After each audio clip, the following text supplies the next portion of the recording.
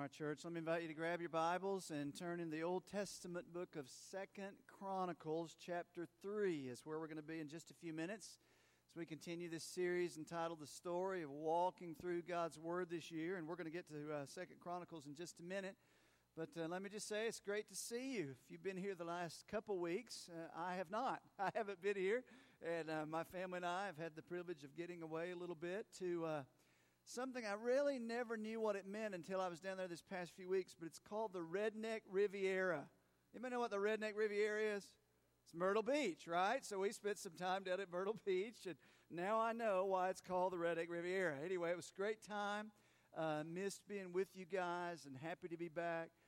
Really looking forward to continuing this summer through this series that we've started called The Story. And again, just great stories hearing from you of how you're reading through God's Word, many of you for the very first time, and light bulbs are going off for the first time as you didn't know how this piece fit together, this piece, and kind of see the whole picture of Scripture. And that's what we're going for, is we want to, as a church, to know God as He's revealed Himself from Genesis through Revelation, the whole story of Scripture. So I say all that as a little bit of a caveat to begin this morning. It's going to be a little bit of a different message. I'll go ahead and tell you that. Couple reasons. One is my preference is to come to a text of Scripture and dig down deep into that text, and normally we do that. Today's going to be more of an overview of some things that really are going to start in Exodus and end up all the way in Revelation as we try to pull some of these pieces together of God revealing Himself to us and making Himself known.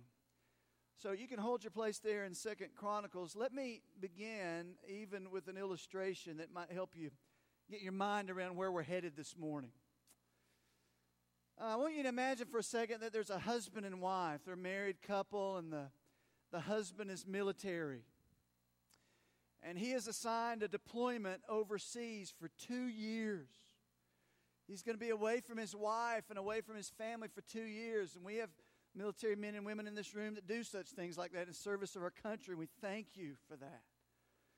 So let's say this fella, he knows he's going to be away from his family for 2 long years. So before he leaves, he gives his wife and his family a very important gift. He gives them this huge picture of himself. He says, I want to give you this picture of me so that when I'm gone and when I'm away, and even though we won't see each other face to face, you'll be able to look at this picture and it'll remind you of me.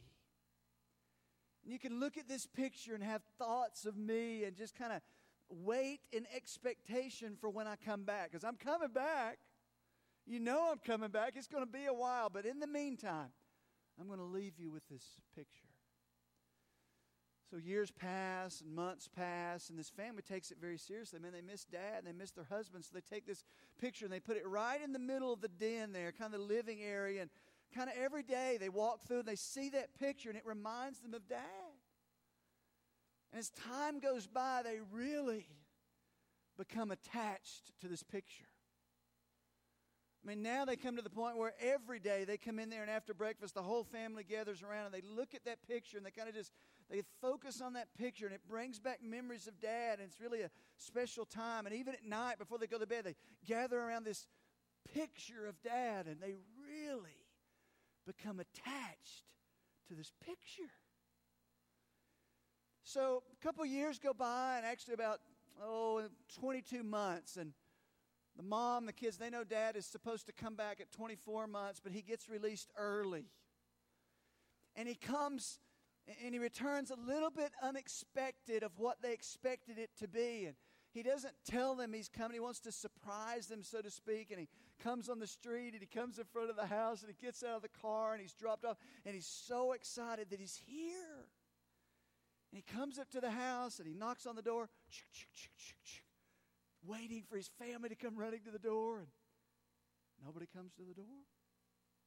And he knocks again. He's thinking, man, I've been gone for 2 years and nobody can even answer the door. So he knocks again. He answers the door and nobody comes to the door. And he walks over, now watch this. He walks over to the window and he peers in, and his family is all gathered in that den looking at the picture.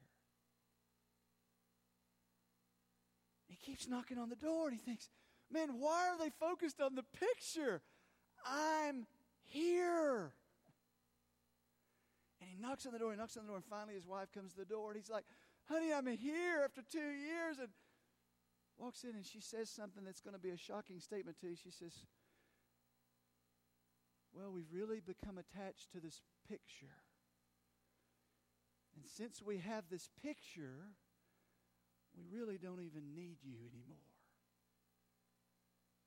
You go, that's the most ridiculous thing I've ever heard. I mean, how could you come to the place that you get so emotionally attached to the picture that's only intended to remind you and to point to the real thing? That's the nation of Israel. That what you have in your Old Testament that you've been reading for weeks now are different illustrations and different pictures that God has given to His people, that is merely to be a reminder and a picture of what, or I should say, who is coming. God fed His children of Israel with manna. Manna was an object. It was a picture that where they were provided for and their needs were met. But that manna, that bread from heaven, was to be a picture of the true bread from heaven that was going to come. Time and time again, the children of Israel saw these pictures, and we've been reading through the pictures in the Old Testament, and they were intended to stir the affections and stir the heart, but always to be a reminder of who Jesus, the God-man, was coming in the future. Now, what I want to try to do today is I want to try to walk you through what is one of the most vivid pictures in the entire Bible that God gave to His people. It has more chapters assigned to it than almost anything in the Old Testament. It starts in Exodus. It goes all the way through the Old Testament. You hear about it in the New Testament as well. And what I want to do is I want to walk you through this picture, then take you to the New Testament, and we get to look back and see why it was there and realize the meaning of that picture for our walks with Jesus this morning. So I want to take you to the children of Israel. You don't have to turn there. I'll show some verses on the screen. But take you back to when the children of Israel first came out of Egypt, right? You remember God sent Moses and led the children out of Egypt. And man, they had been worshiping there among all these polytheistic gods, false gods for 400 years. And God leads them out and He sits them in the wilderness. He says, I'm now your Redeemer. I've led you out and I'm sending you to the promised land. And this God, the God of the Bible, the God that we know, longed for His people to know Him, to understand His ways and His character and who He was. So He revealed Himself to them in kind of an odd way. And I'm going to read this to you. Here's what God commanded the children of Israel there as they were walking through the desert on the way to Canaan. He said, Exodus 25, 8 and 9. I'm just going to read this to you. It says this, let them construct a sanctuary for me. You could use the word tabernacle. You could use the word tent of meeting. They're all used interchangeably. It says, I want you to construct a tent for me that I may dwell among them. No, we know God doesn't live in a tent. We know God doesn't live in a building. This was a symbol. And God says, as you're journeying by faith and you're on the move through the wilderness, I want you to build this tabernacle. And I want you to build it according to all that I'm going to show you as the pattern of the tabernacle. There's that word, which means to dwell, and the pattern of all the furniture, just so you can construct it. Now, stop right there for a minute. So, 1 million Israelites walking through the wilderness. He said, you're going to build this tent, you're going to build this tabernacle, you're going to place it right down in the middle of you so that I can symbolically dwell with my people. And there's going to be furniture in this tabernacle. There's going to be objects in this tabernacle. And every one of them means something. Watch. Every one of them is a picture of something that's coming. So go ahead and put the picture up on the screen. I just want you to see this is not the real thing, all right? This is just a picture that they've put together out in the desert. Once they got the thing built, the tabernacle, it looks something like this. See, it's like a tent. There's some objects of furniture on the outside. And what I want to do for just a few minutes is I want to walk you through the different objects that were there in the tabernacle that God said, hey, I want you to know that I'm dwelling among you. God is revealing something about Himself to the children of Israel. So let me walk you through some of these key pieces of furniture. Now, this is a drawing this may help you a little bit, and there's different objects. So actually inside the tent itself, over to the left, there's, 4 or 5 different pieces of furniture. Let me walk you through these really quick. You say, this is a lot, Pastor Mike. Is all this going to make sense?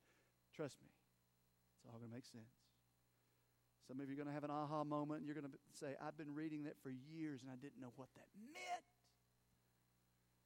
So the centerpiece really inside the tent itself, the most important object that was there, and you can read all this in Exodus. For sake of time, I'm not going to read all of it, but Exodus 25:21 says there was a piece of furniture, this is to the far left there, called the Ark of the Covenant. You say, oh, Raiders of the Lost Ark, I get it. Okay, that was the idea. But this piece of furniture was given, and they said, build a box. God told Moses, you're going to cover this box with gold.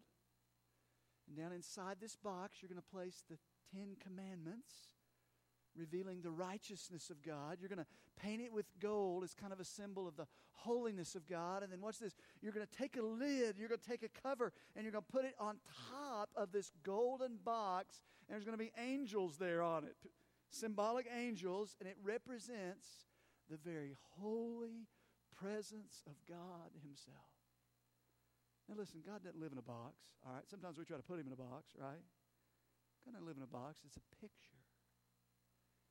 It's a picture of God's holiness. It's a picture of God's righteousness, and it's symbolized by this Ark of the Covenant. It said, put it at the end of the tabernacle. Put it right there. And then as you move out from that very central spot, there's this curtain, and we've kind of cut it in half there so you can see it, but there was this veil that separated what was the symbolic presence of God from the rest of the tabernacle. So you moved out, and the next piece of furniture you came to was this piece called the altar or ark of incense. You say, what's that all about? Well, you know what incense is. Incense is something that's an aroma that rises up. So on a regular basis, the priest would go into this tabernacle, and they would mix up this fragrant aroma, and they would put it on this altar, and it would continually burn, constantly up, as a picture of prayers and intercession rising up before God. Problem is, the priest had to go in there all the time and put that new incense and fresh incense. It was a symbol of prayers rising up before God. And then over here to the left side or down at the bottom, you see something that looks like a candlestick or a candelabra. That's what it is. That's where we get the Jewish menorah. It was a lampstand that was in there. This thing was covered. It was dark in there. The only source of light was this lampstand. And the priest's job were to keep olive oil in this lampstand so it would continually burn. So they would come in there regularly and put the olive oil in there. And then right to the back, you see a table with 2 little things on it. That's bread, and that's the table of presence. What does that mean? Well, God put in this tabernacle here a table. Anytime you read in the Old Testament, you come to the word table, you think fellowship. You think communion. I mean, we sit around the table and we eat, right? Why? Well, because we're hungry, but there's fellowship. There's interaction that's going on. It's a picture there in the presence of God. He's inviting us to communion and fellowship. And the priest's job were to go in regularly and put new bread on that table. And new bread, it would get old, and they would renew that bread on a regular basis. And this was what was inside the tabernacle. All of these things were pictures as God revealed Himself. Now, hang with me here. This is huge. And then God said to Moses in Exodus 25:26, around in there, 28, He said, you need to cover the tabernacle. So there were 4 layers of covering, and you can see them there, and I do not have time to dig into those. I hope something sparks you, and you go open your Bible and you begin to read these things, because it's a beautiful picture. There were 4 layers. You know how you put up a tent? Well, this was like a covering of a tent. The inside layer was blue, so that if you were in there, you were looking up and you saw the blue with angels kind of all over. It's a picture of eternity and a picture of heaven. But the outside layer, that brown kind of beige look, was simply made out of skin, animal skin. So it was some of their jobs to take, and they would take animals and they would take their skin. It was very unattractive skin. I mean, nobody walked past this tabernacle in the wilderness and went, that's the most beautiful thing I've ever seen. That was a very unattractive structure. Now watch this. He said, Moses, you're going to cover this tabernacle with skin, so that in the future you will know God is going to dwell among His people. Watch this. With skin on. It's a picture of what was to come. Now, as you look at the tabernacle, there's some object lessons that we learn right away from the tabernacle. And I'm going to give you 3 of these really quick, and then I'm going to take you and show you a couple more pieces of furniture that are on the outside. And you say, this is a lot to take in this morning, Pastor Mike. I know, hang on. It'll make sense to you, I promise, okay? Hang on. So a couple of the object lessons I want to read to you. We know from this that God said, I build this tabernacle, and I want you to build it. I want you to put it right in the middle of you, so that you know that the God of heaven desires to dwell with His people. Exodus 25:22, God said of this structure, He said, there I will meet with you. From above the mercy seat, which was there on the Ark of the Covenant, from between the 2 angels, I'm going to meet with you. Exodus 25:28, construct that sanctuary because I want to dwell among my people. Object lesson number 1 is this: God desires to dwell among His people. Listen. If you are a child of God and you know Jesus Christ, you have a God in heaven who does not stand aloof from you. He is pursuing you. And if you don't know God and you're here and you don't know the Lord Jesus Christ, know that the God of heaven is pursuing you and wants to know you and have a relationship with you. God said, build this tabernacle. Put it among the people so that all will see the God of heaven desires to dwell among His people. Then there was a problem. There's a huge tension that the tabernacle demonstrates. There's something that doesn't fit. It doesn't work. And you see that in another object lesson that I'm going to give you. And here's your second object lesson is this: sinful people cannot dwell in the presence of a holy God. The tabernacle demonstrates that. How's that? I don't understand, Pastor Mike. Because with all that was there in the tabernacle, there was that veil. The Ark of the Covenant with the mercy seat on top that represented the very intimate presence of God. That was an inner room that was called the Holy of Holies. But there was this thick veil that separated that, and it was off limits. It was a holy place because of the holiness of God. Only the high priest, listen, only the high priest could go in there once a year, and he had to put down blood for his own sins symbolically, and he could only go in there once a year. And it was so holy, listen, and seen as so reverent. Even when the high priest walked into that Holy of Holies, he had bells on the bottom of his priestly garments, so if the bells weren't clanging, they knew he probably wasn't breathing because he had died in the presence of God. And they literally tied a rope to his foot because it was seen as so holy. If you went in there with sin or something like that, you would die in the presence of God. They had to pull him out by the rope. It was seen as a place of the justice and the holiness of God. The veil separated that place from mankind. If you don't know one of the key messages of the Bible that you hold in your hand, the dilemma of this Bible is not, how could a good God ever send someone to hell? The dilemma is, how could a perfect, righteous, holy God, unstained by sin, ever have fellowship with a sinful man like me? That's the question of the Bible. So you see here, God has all of this. Go back to that picture of the outer court and all of that. You see this picture of the tabernacle and all these pieces of furniture, and it's to be a place of God desiring to dwell in and with His people. But there's a problem: our sin. So now let's move from the tabernacle itself out into that kind of outer court area there. And there's 2 more pieces of furniture that God told Moses to build. What are these 2 pieces of furniture all about? Now, hang with me. This is all going to make sense. So if you were a priest in that day and you were ministering, you were one of those set apart, you would walk into this gate, and the first object you would come to is kind of that other square box to the far right. It's called the brazen or the bronze altar. You can read about this in the book of Exodus. Maybe you read about it in your reading. You said, I don't know what that means. It's so confusing. But there was this bronze altar. As you were approaching fellowship with God and to know God, the first thing you came to was an altar. Why?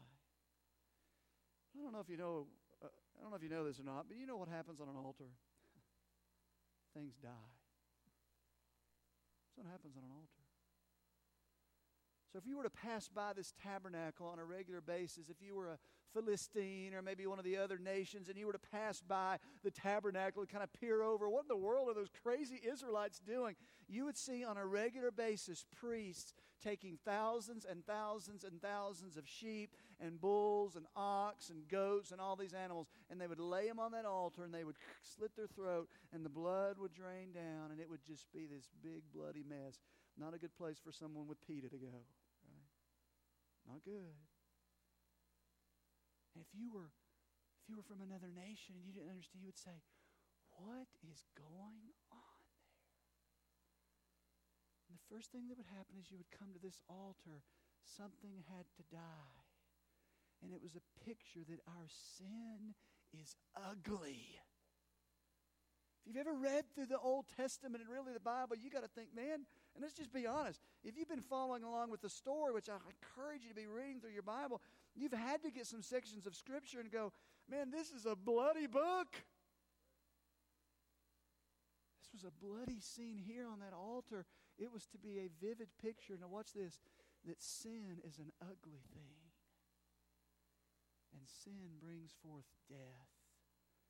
And there was a realization that the only way fellowship with God was possible was through blood. So they continued on, and then they come to this other piece of furniture. You see it there, it's a little bit smaller between the tent and the brazen altar. And it was this big wash bowl. It was this big bronze basin. It was full of water. And the priest, as he was approaching, symbolic of the people, toward the tabernacle, he would come to this big wash bowl, and he would look down in it, and symbolically this wash bowl, this is huge, this wash bowl was made with bronze, but it was also made, watch this, with crushed mirrors.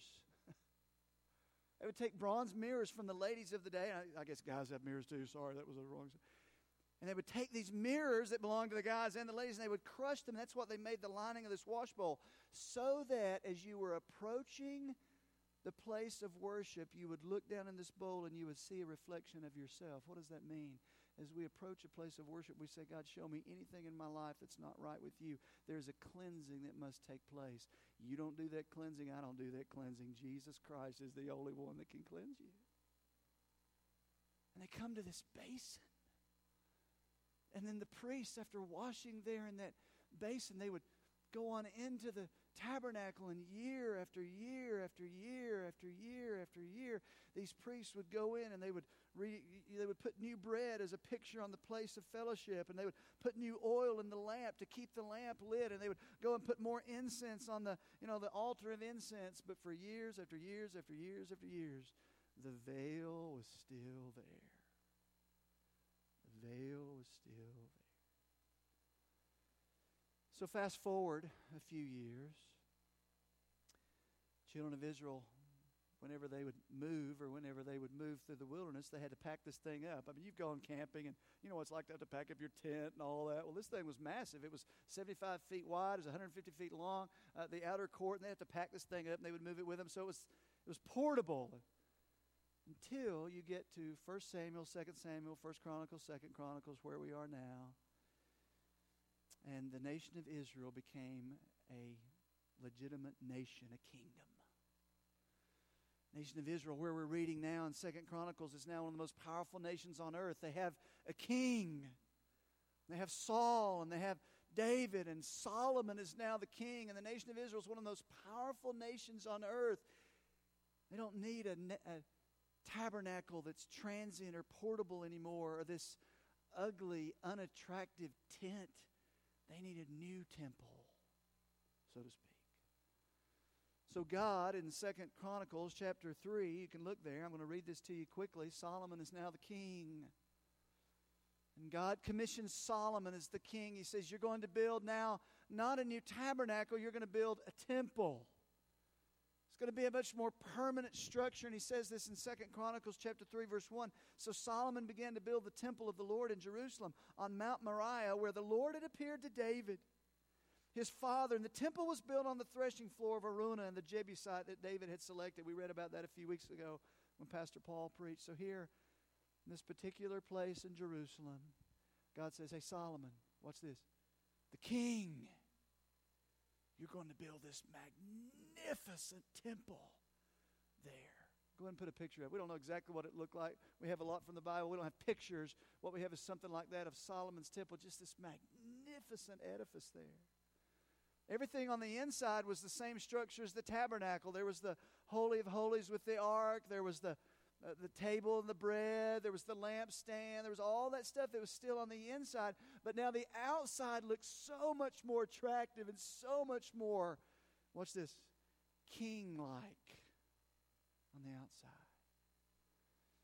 So from about 800 BC all the way through, now the temple was destroyed a few times by the Babylonians, came in 486 BC, and then the Romans destroyed it in 70 AD. So you can study that on your own. But for the most part, for hundreds and hundreds of years, the priests would come in and they would kill the sheep and kill the goats, and they would offer all these sacrifices after sacrifice after sacrifice after sacrifice.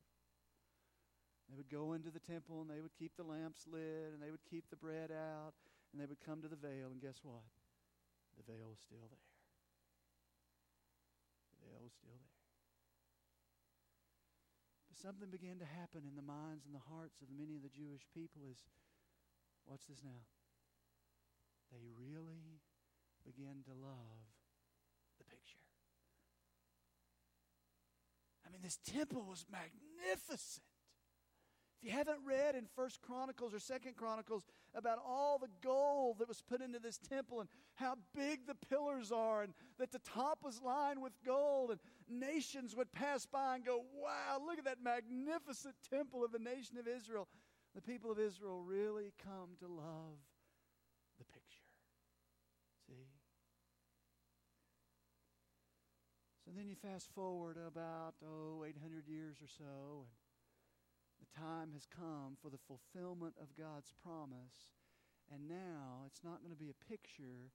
He is going to come from heaven and dwell among His people as the God-man, Jesus Christ. So Jesus steps on the scene in Jerusalem and among the nation of Israel, and He's here. The Savior is here. And He makes some ridiculous statements if you don't understand the background of what we just read. John 2:19, I'm just going to read this to you quickly. Jesus is there near the temple. At this time, it was not Solomon's temple anymore. It was Herod's temple, and he had built this huge edifice to himself, really. And Jesus was outside that temple, and He says, hey, you can destroy this temple. Just destroy the temple. In 3 days, I'm going to raise it up again. If you were there, it was one of those head scratchers. Jesus, are you smoking? What are you talking about?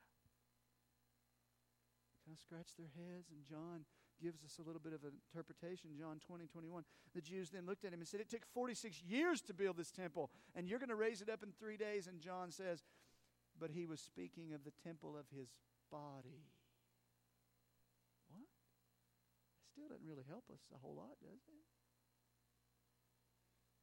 And then there's a verse in Matthew 12:6.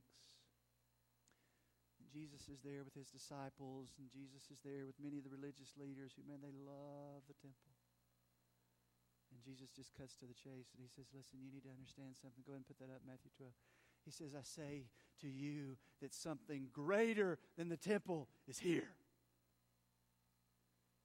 He said, all that the temple and all that the tabernacle and all that the sacrifices for thousands of years were a picture of, I am here, and something greater than the temple is here. God had now left heaven and was dwelling among His people. You say, why was there a tabernacle and then a temple? I mean, why was there two different structures? It was to be a picture. Watch this. This is massive. That the first time Jesus came, the first time God came to dwell among His people, He was going to be clothed in very unattractive skin of a servant. But the next time He comes, when He returns, He will have the outer garments and He will appear as a king. And we're looking to that day. You say, Pastor Mike, I kind of get all that. Is there something you can give me to help me put all those pieces together? What does that mean for me here now, 15 years from the temple? I mean, there's no temple. There's no tabernacle. What are you talking about? How does that apply to me? You can take your Bibles if you want. I'm going to read these off the screen. I'm going to read you some verses now from Hebrews chapter 9, verse 1. If you want to turn there, you can. I'm going to give you the commentary of all we've just read, all we've just looked at from a New Testament perspective in the book of Hebrews. As you're reading through your Bible, just know the book of Hebrews is that link between the Old and the New. It explains so much of what we just looked at. Hebrews chapter 9, verse 1. The author of Hebrews is writing to a Jewish audience, explaining things like Jesus saying, something greater than the temple is here. What are you talking about? Hebrews 9:1. That first covenant between God and Israel had regulations for worship and a place of worship here on earth, making reference to the tabernacle and even the temple, verse 2. There were 2 rooms in that tabernacle. In the first was a lampstand, a table, stuff we just looked at. Verse 3, then there was a curtain, that's the veil, and behind the curtain was a second room called the most holy place, or the Holy of Holies, the very presence of God. Verse 6, when all these things were in place, the priests regularly entered the first room as they performed their religious duties, talking about how the priests would enter and go through all these religious duties. Verse 9, now get this, ready? Here's the commentary from the book of Hebrews. This, all that we just walked through, all that we just looked at, is an illustration pointing to the present time. The author of Hebrews says the word illustration here, it literally is the word parabole. It's the word parable. It was something that was given as a picture of what was to come. And the Jews of that day were scratching their heads and saying, you talking about the ornate temple? All those sheep and goats and all those sacrifices were merely a picture of the Messiah to come, Jesus? For the gifts and the sacrifices that the priests offer are not able to cleanse the conscience of the people who bring them. No sin, no person in eternity has ever been made right by the blood of a sheep or a goat. Ever. And then you get on. Verse 11, the writer of Hebrews wants to bring it all to clarity for you and me. And he says this, so, how do you wrap this up? Christ. The Lord Jesus himself has now become the high priest over all the good things that have come. He has entered that greater, more perfect tabernacle in heaven, which was not made with human hands, not created part of this world, with his own blood, verse 12, with his own blood, not the blood of goats and calves, he entered the most holy place once and for all time, secured for our redemption forever. Something greater than the tabernacle or the temple is here. It is King Jesus, the God-man. And the writer of Hebrews says all that was given on the earth was a picture of what is going on in heaven. Jesus has entered the very throne room of God himself. He has shed his own blood, and we now have full and open access into the very presence of God himself. Hallelujah, what a Savior. So here's what I want to do to end the time. You've got a lot to wrestle with in your head. Man, I pray it spurs you on to go study some of this stuff on your own. I'm going to ask our team to come on up and just kind of begin to play really softly. And here's what I want to do. It's going to be a little bit different for you. I want us now to take this picture that God has given us. Hebrews says it's an illustration for us now, the present time. And what you have is you have a picture of what true worship is. And how true worship is made possible. The service is not over at all. I know some have to step out. But I want you to see, we're going to walk through. We're going to start at the outside of the tabernacle. We're going to walk through these pieces that you've now seen. And it's going to bring you to realize you are reading a book here that gives you picture after picture after picture. But let me tell you who the hero of the Bible is. His name is Jesus Christ. There is no other. There is none greater. If all we have is Christ, that is enough. We don't need a temple. We don't need a structure. We don't need a brazen altar. Jesus is enough. Now watch this. Go ahead and put that picture up on the screen. There you go. And I want you to think as a worshiper, headed towards God. We're moving toward fellowship with God. You walk in outside the gates, and the first thing you come to is this altar. And you look and you think, there's no sheep or goats on the altar.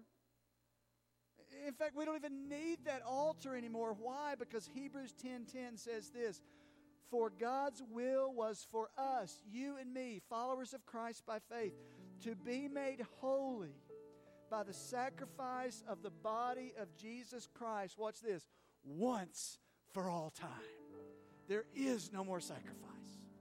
Jesus is the sacrifice. So listen.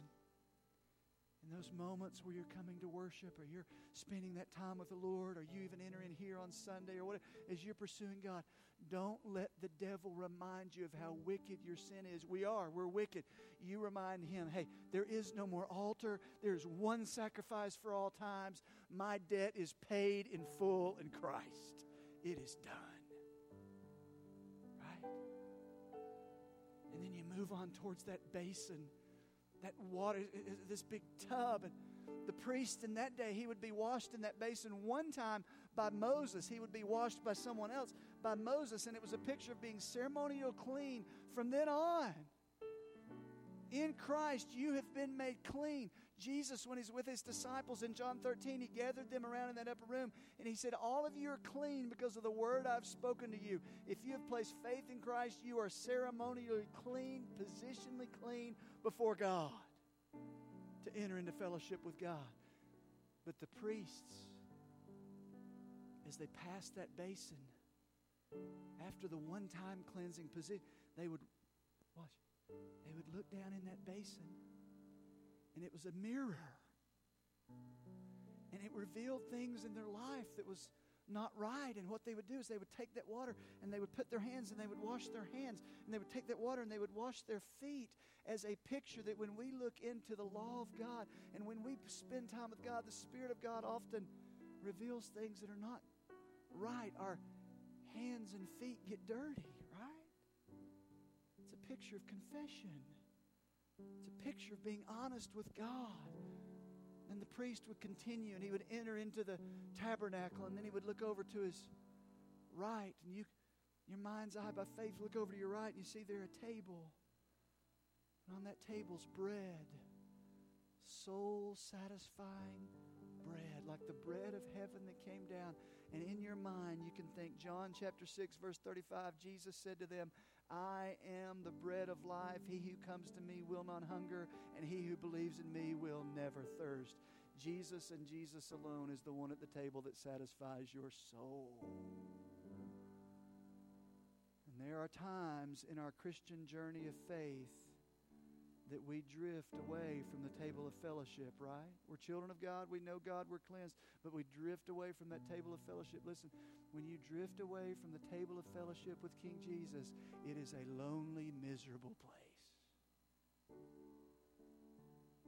Then you look over to that lampstand, the only source of light in that tent, and you're reminded of John chapter 8 when Jesus said, I am the light of the world.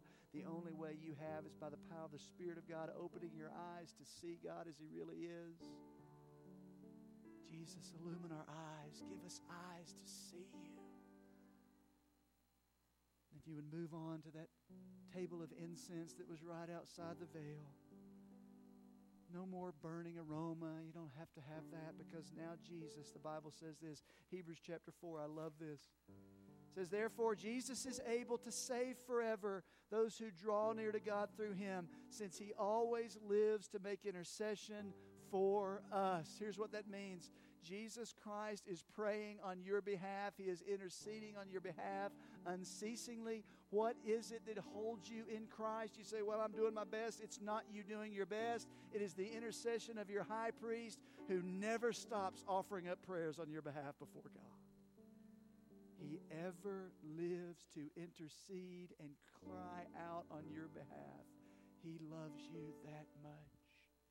And then you look up, and the veil is gone. The veil is not only gone, it's ripped from top to bottom. And we know that biblically in John 19, when Jesus died on the cross, He said, it is finished. And then Matthew 27 tells us that in that moment when Jesus said, it is finished, that in the temple, the veil ripped from what? Top to bottom, something only God could do. And for the first time in all of history, access into the very presence of God Himself was available to you and me through the blood of the Lord Jesus Christ. Hallelujah. What a Savior. And there's the ark. There's the mercy seat. That place in past times where people had gone in and the judgment of God had come down. It was a picture of His righteousness and now His holiness, His purity and our sinfulness. But now there's a lid. There's a place of atonement. Our sins are, watch this, covered by the covering of the Lord Jesus Christ. 1 John 2:1 says this, "My dear children, I'm writing this so that you will not sin. But if any of us does sin, we have an advocate who pleads our case before the Father. He is Jesus Christ, the truly righteous one. He Himself is the sacrifice that atones, that covers. The word means He is the mercy seat, so that the place where we should receive judgment and condemnation is now a place of great mercy and grace." Hallelujah. What a Savior. And the writer of Hebrews, in an attempt to draw all this together and to bring it to application for you and me, you say, what do I do with this, Pastor Mike? Man, if you're a child of God and you know the Lord Jesus Christ, there ought to be a swelling of joy in you that all of this is available in Christ. And the writer of Hebrews, in Hebrews chapter 4, verse 16, says this, Therefore, let us draw near with confidence to the very throne of grace, that place represented by that Ark of Covenant, the very presence of God. Let us draw near with confidence to the throne of grace so that we may receive mercy and find grace to help in time of need. You never have to be out of the presence of God. You never have to be away from the grace of God. You never have to be out from under the mercy of God. Hallelujah, what a Savior. He covers you in His grace. That is what it means to be in Christ. And that will never change for you and for me, child of God. All this, Hebrews 9 says, is a picture for us to see Jesus and Jesus alone. So we're going to end our time this morning. We're going to worship King Jesus. And I'm going to invite you just for a moment to simply bow your head right there where you're seated. Just want you to ponder on some of the things you've heard. Just you and the Lord for a minute, and we're going to stand and we're going to sing triumphantly in just a minute. In Christ alone. He is my righteousness. He is my hope. He is my everything. And then we're going to be dismissed in just a moment, and we're going to go out with the greatest message the world has ever heard, because there's people who do not know it is Jesus and Jesus only. Father, thank you for this time. Thank you for loving us enough that you choose to dwell with us. You have done everything necessary for us to draw near. We love you. We worship you. In Christ's name we pray. Amen. Church, let's sing of this great Savior, King Jesus. Will you stand and sing with us as our team leads us?